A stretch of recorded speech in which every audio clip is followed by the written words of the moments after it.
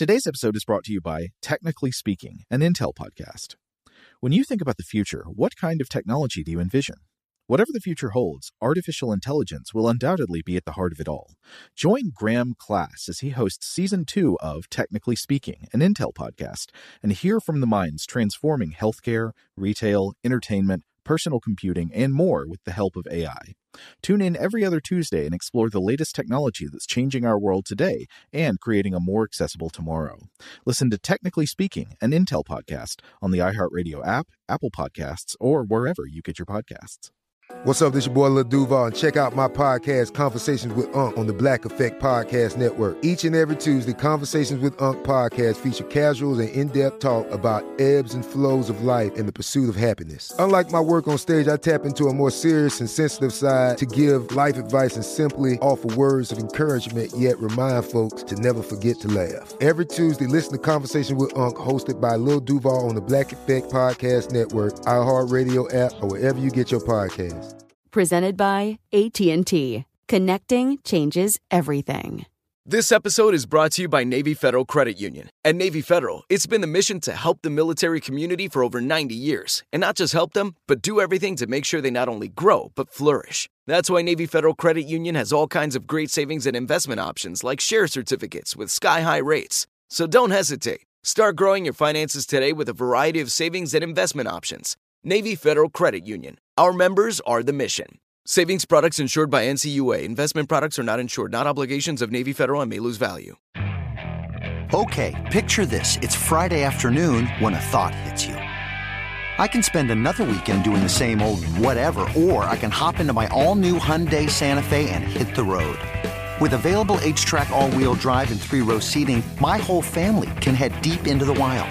Conquer the weekend in the all-new Hyundai Santa Fe.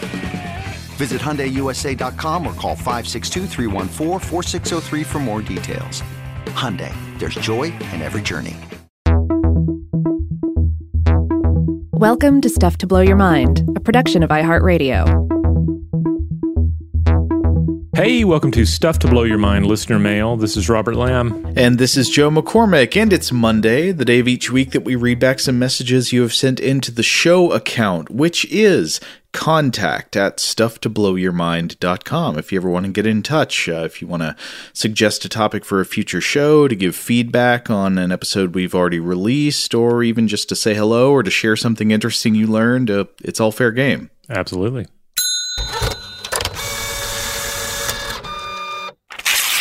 All right, I think I'm going to kick us off here with this message about our episodes on asymmetry from Nathan. I think we have two different messages from somebody named Nathan today, but I think they're different Nathans. So Nathan number 1 says, Dear Joe and Robert, your recent podcast about asymmetry in nature reminded me of an observation I made about the distribution of stems and leaves that branch out of a main stem in a plant. It's well known that this branching follows an angle of the golden ratio times 360 degrees in many plants, which results in, for example, Fibonacci numbers appearing in pinecone and sunflower spirals. The golden branching angle is very easy to spot in small shrubs, and in observing these, I found that the direction the golden branching angle turns as the stem grows can be either clockwise or counterclockwise, but which direction the stem chooses cannot be predicted. I first found different branching angle directions among different plants of the same species, then noticed that both directions appear even on different branches of the same plants. There is nothing I've observed about the plants to tell me why the golden branching angle would occur either clockwise or counterclockwise, but there must be some molecular mechanism choosing for this, and I'm fascinated by what it could be. Thought you might find that interesting. Thanks for all the work you put into the episodes. I know I'm always in for a full meal of knowledge when listening to you two. Regards, Nathan. Thanks, Nathan. Yeah, that's interesting to wonder about, and it ties into what we discussed in, I believe, the last episode of the series on asymmetry about how the handedness of a bilaterally symmetrical body, or the pattern of symmetry breaking with, say, the internal organs in a human body, might have something to do with like the way the cilia, the little filament like hairs reaching out from the cell membrane on a developing embryo work, and it's kind of hard to imagine it like that tiny tiny mechanism on the outside of a cell making a difference, but apparently it does. Very interesting. Very interesting.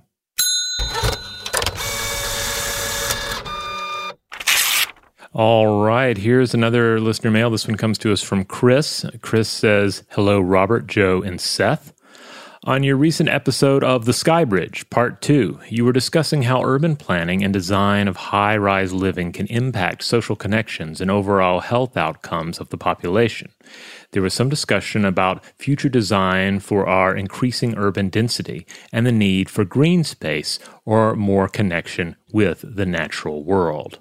This brought to mind the futuristic city imagined in the world of Cixin Liu's three-body problem.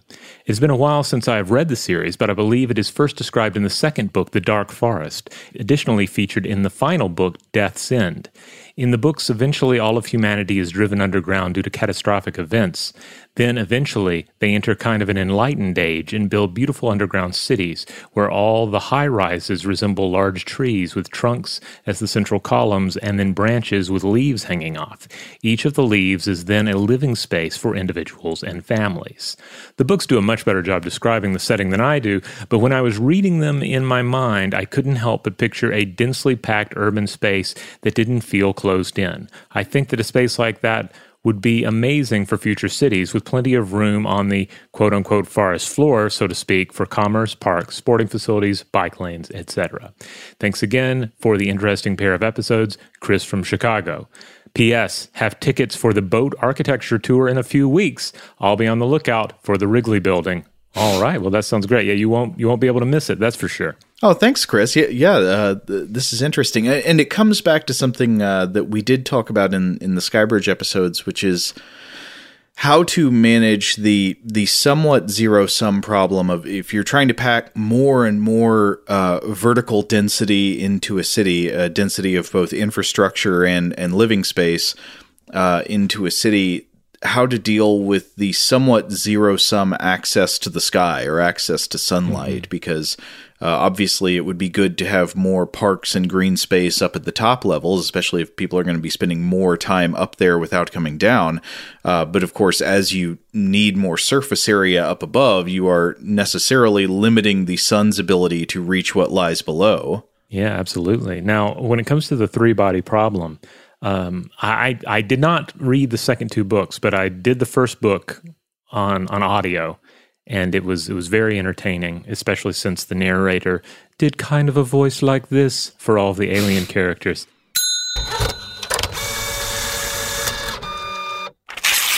All right, what do we have next? Do you want to take this one from Stacy?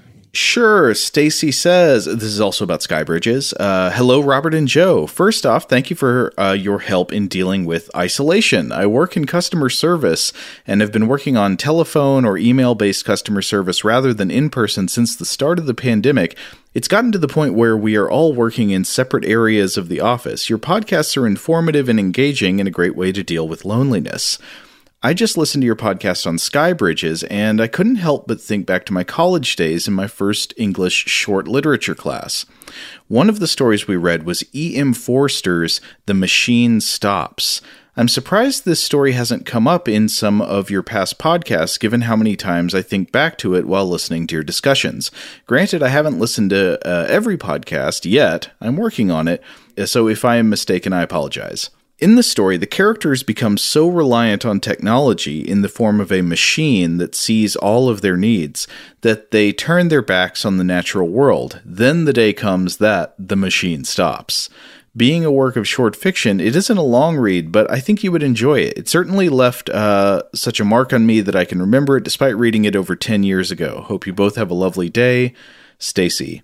I don't think I have read this story, Stacy.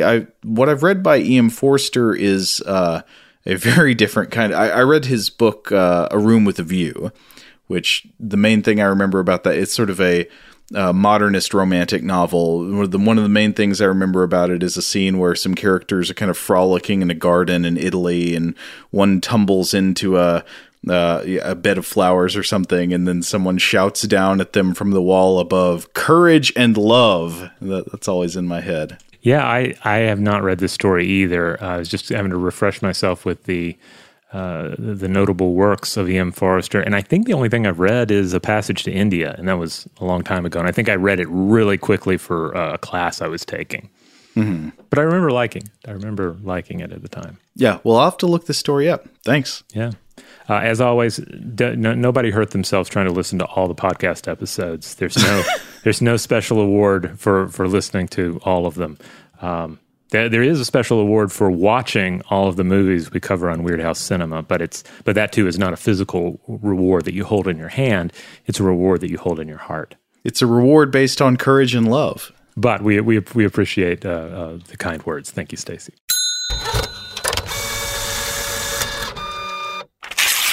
All right, here's one that comes to us from Hannah. They write in regarding Weird House Cinema. Hannah begins by saying some nice things about the show, but then they go on to discuss a couple of different things, at least one of which is not directly related to Weird House Cinema, but is interesting nonetheless. So I'm going to read the whole email first, and then we can sort of break it down. Okay.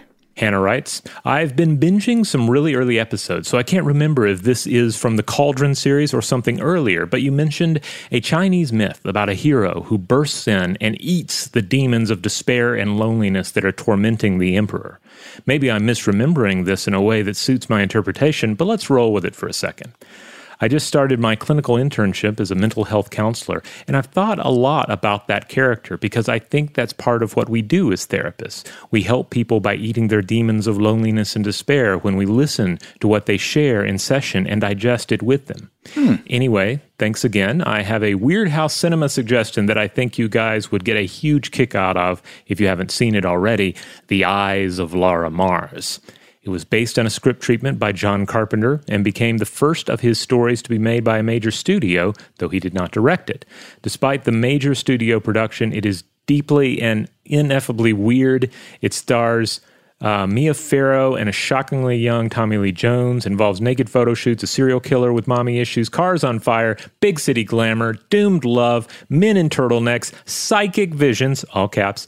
This movie is such a mess, I almost forgot that part, and enough red herrings for a Midwest church fish fry. Basically, imagine Deep Red. They're referring to the Dario Argento film here. Yes. Now think about John Carpenter rewriting Riffing It. Sounds fun, right? Now imagine that got taken away from John Carpenter and someone tried to make it a mainstream movie, but they forgot about the script until the weekend before they started shooting, and they had an intern do all the rewrites the night before. Oh, also Barbra Streisand was originally considered for the lead, but she thought the nudity and violence wasn't good for her brand, so instead of appearing in it, she just wrote the Torch song for the movie. Whether you review it on Weird House or not, please just accept this movie into your life and let it enrich you. Thanks, Hannah. Wow, I've never seen it. That sounds great. So I guess there's two main parts to address from this message. Mm-hmm. Well, let's keep rolling with The Eyes of Laura Mars first, since that's fresher here. Okay. I've been eyeing this one for a bit, and it does have a terrific cast. So you got Faye Dunaway, Tommy Lee Jones, awesome. Brad Dourif, Renee Aberzanwa, and Raul Julia. And on top of that, directed by Irvin Kershner as well. So it's there's a lot of great names involved in this film. I have not seen it yet, but especially after this description, I'm very interested. But yeah, can you believe we haven't watched a Raul Julia film yet?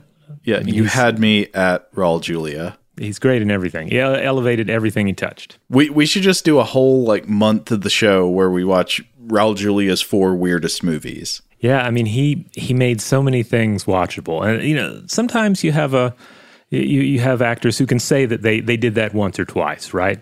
I elevated an otherwise low level film, and it was memorable. But for Raul Julia, it was a Tuesday. Street Fighter reference there for everybody. Oh yes, I think it was a Tuesday. I could be misquoting that, but it's a great scene in a great movie. Yeah. As for the Demon Eater, this would be Zhongkui, the Demon Queller. We talked about this character in the episode Demon Eaters and Possessed Tools, and this was, I had to look back, this was January 2019, which I guess in the grand scheme of things wasn't that long ago, but it sure feels like a long time ago, because this was back when we were recording in person. Yeah. But the basic story here, I'm not going to tell the whole thing because I think we gave a pretty good treatment of it in the episode. But basically, 8th century, the emperor has a fever one night, and he's assailed by demons dressed in red, a demon dressed in red, and the demon identifies itself as being emptiness and desolation. And the emperor's powerless to stop it. But then in comes this ghost in rags, and he just swallows the demon whole. And this is the ghost of our demon eater, our demon queller. And he is the immortal exorcist. And there are various stories involving him. And there's at least one really cool piece of art. I believe it's called the Gong Kai Scroll from the late Song Dynasty, and he's put the demons that he's quelled to work. And so they're carrying him around on a litter, they're carrying his sister around on a litter, and they're also carrying, I think, like a dog and possibly some packages. So it's really fun stuff. So if Hannah or any other listener wants to look this up, how is the name of this character usually spelled in English script? Usually I'm seeing it as ZHONGKUI. There you go. That's a good memory. Good memory, Hannah. And I guess the rest of that episode pertained to mostly Japanese traditions of tools that had been possessed. So I can't remember what was the bulk of that episode, but a lot of magic in that one if anyone wants to look it up. Well, I think a big part of it was the Japanese folk concept of the Tsukumogami, or the tool kami, that were like these spirits that would, spirits that would inhabit disused tools, or maybe the tools would gain sentience or gain a soul, and it had something to do with tools that had been around for a long time, like a tool that's like 100 years old or something without being thrown away sort of comes alive. Yeah, and then they go on. There's like a parade of these things. Yeah. Technically a form of yokai, I think. Oh. Or at least by some classifications anyway. I've seen it discussed in yokai books before. I also seem to recall that there's a major story about the possessed tools that is used as religious apologetics for a certain strain of Buddhism. Okay, that sounds familiar. Shout out to Astepro for sponsoring this episode and providing us with free samples. Rob, as the local host with allergies here, they sent you some of their nasal spray to treat your allergies. What was your experience like? Yeah, that's right. I always wrestle with the pollen a bit when it rolls in during the spring, so they sent me the little nasal spray. I tried out the product, and yeah, it sure did help me get on top of my symptoms for the day. And it's so fast-acting, it was already kicking in before I left the house. Astepro is a first-of-its-kind nasal allergy spray. It's the fastest 24-hour over-the-counter allergy spray. It starts working in 30 minutes, while other allergy sprays take hours. Astepro is the first and only 24-hour steroid-free allergy spray. Astepro delivers full prescription-strength indoor and outdoor allergy relief from nasal congestion, runny and itchy nose, and sneezing. Get fast-acting nasal allergy symptom relief with Astepro. Go to asteproallergy.com for a discount so you can get Astepro and go today. ASTEPRO allergy.com. Astepro and go. Use as directed for relief of nasal congestion, runny nose, sneezing, and itchy nose due to allergies. Today's episode is brought to you by Visible. If you haven't heard of Visible, now you have. They're the wireless carrier that's making wireless visible. It's in the name. Get a one-line plan with unlimited 5G data powered by Verizon, just $25 a month, every month, taxes and fees included. Having a one-line plan means you only need you to save. No estranged roommates, exes, cousins twice removed, or AI-powered humanoid robots needed. And because $25 a month really means $25 a month, you can call, text, stream, whatever, as much as you want without worrying about getting dinged at the end of the month. No hidden fees, no surprises. No, really. It's like the old saying goes, you can't judge a book by its cover, but you can judge a company by its name. So spread the word. Tell all your friends there's a wireless company out there with transparency in their name, and they're called Visible. Start saving on wireless today at Visible.com. Monthly rate on the Visible plan for data management practices and additional terms, visit Visible.com. Okay, picture this. it's Friday afternoon when a thought hits you. I can waste another weekend doing the same old whatever, or I can conquer it. I can hop into my all-new Hyundai Santa Fe and hit the road. Any road. The steeper, the better. Because my all-new Santa Fe is available with H-Track all-wheel drive, so I can hit the trail without a worry in the world. Heck, with 3 rows and best-in-class rear cargo space, I can pack the whole family in with all our gear. We've got available dual wireless charging for our phones, so we'll never lose touch with civilization, and we won't lose touch with the primordial power of Mother Earth. So which is it? Waste the weekend or do something a little more epic? And conquer it in the all-new Hyundai Santa Fe. Visit HyundaiUSA.com or call 562-314-4603 for more details. Hyundai, there's joy in every journey. Today's episode is brought to you by eBay. eBay Motors is here for the ride. Remember when you first saw the potential? And then, through some elbow grease, fresh installs, and a whole lot of love, you transformed 100,000 miles and a body full of rust into a drive that's all your own. Look to your left. Look to your right. It's official. No one's got a ride like this. There's nothing else that sounds like, feels like, or looks like the set of wheels in your garage. With over 122 million parts, you can make sure your number one ride or die stays running smoothly, so there's no limit to how far you can take it. Brake kits, turbochargers, engines, exhaust kits, roof racks, LED headlights, bumpers, whatever your baby needs, eBay Motors has it.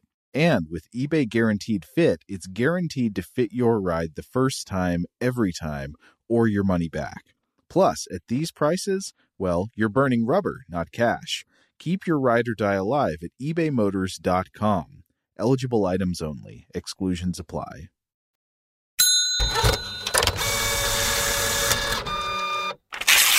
Okay, anyway, Rob, are you ready for the final message? Let's do it. The final message. The final message. This one actually comes from a different Nathan. Nathan had a lot to say about a bunch of different topics. This was a great email, but it's very long and there's no way we can read the whole thing. So I'm going to feature a few selections from it. Nathan says, "Greetings, gentlemen. First, during listener mail this week on July 18th, 2022, the DC character The Question was mentioned.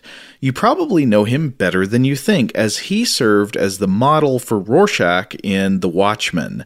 The lore goes that Alan Moore pitched his gritty tale depicting the demise of lesser-known characters recently acquired by DC from the defunct Charlton Comics, and he was ultimately allowed to create analogs. Most, if not all, were Steve Ditko creations, the author best known for co-creating Spider-Man and Doctor Strange for Marvel." Okay.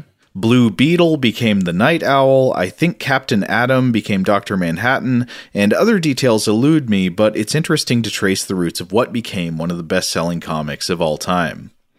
I'll echo the other listener's sentiment and say Jeffrey Combs makes that character remarkable. Jeffrey Combs did the voice of this character, The Question, on, I think, the animated Justice League.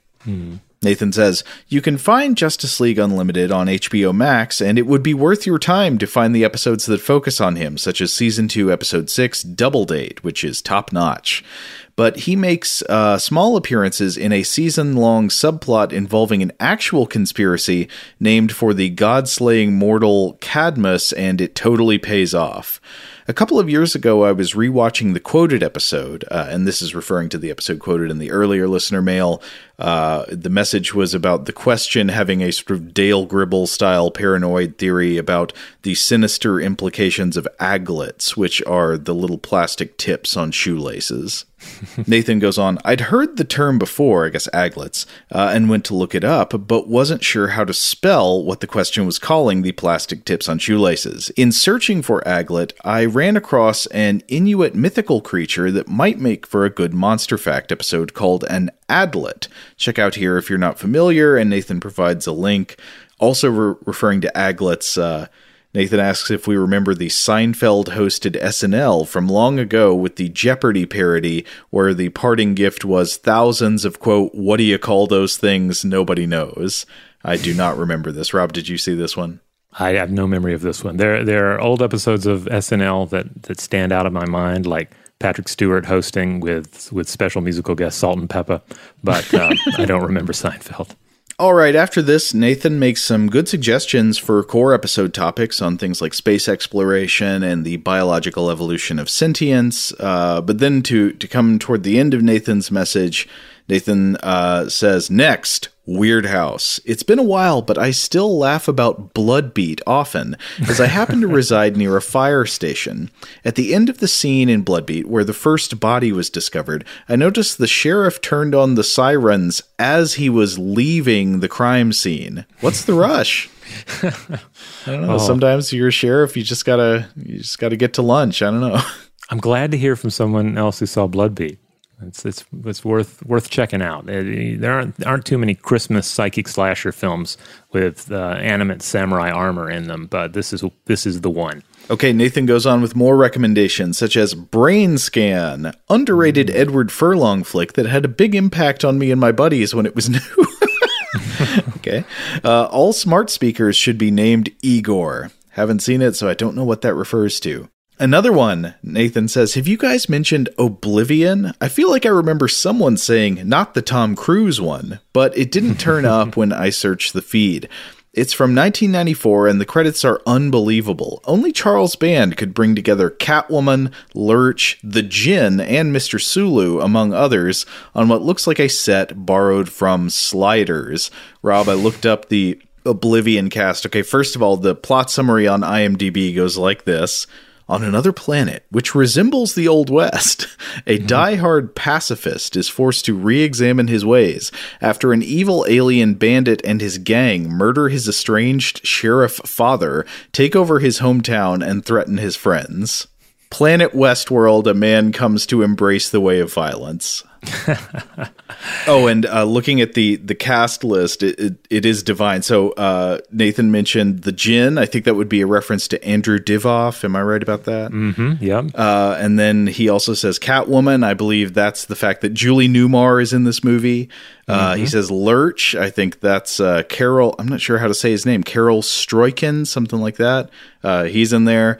Mr. Sulu, of course. George Takei is in the movie. But it also has Meg Foster and Isaac Hayes. What an assemblage. Yeah, I love Meg Foster, and I've looked around for reasons to watch a Meg Foster movie. There are a few sort of that I've been eyeing, but she always was a fun screen presence for sure.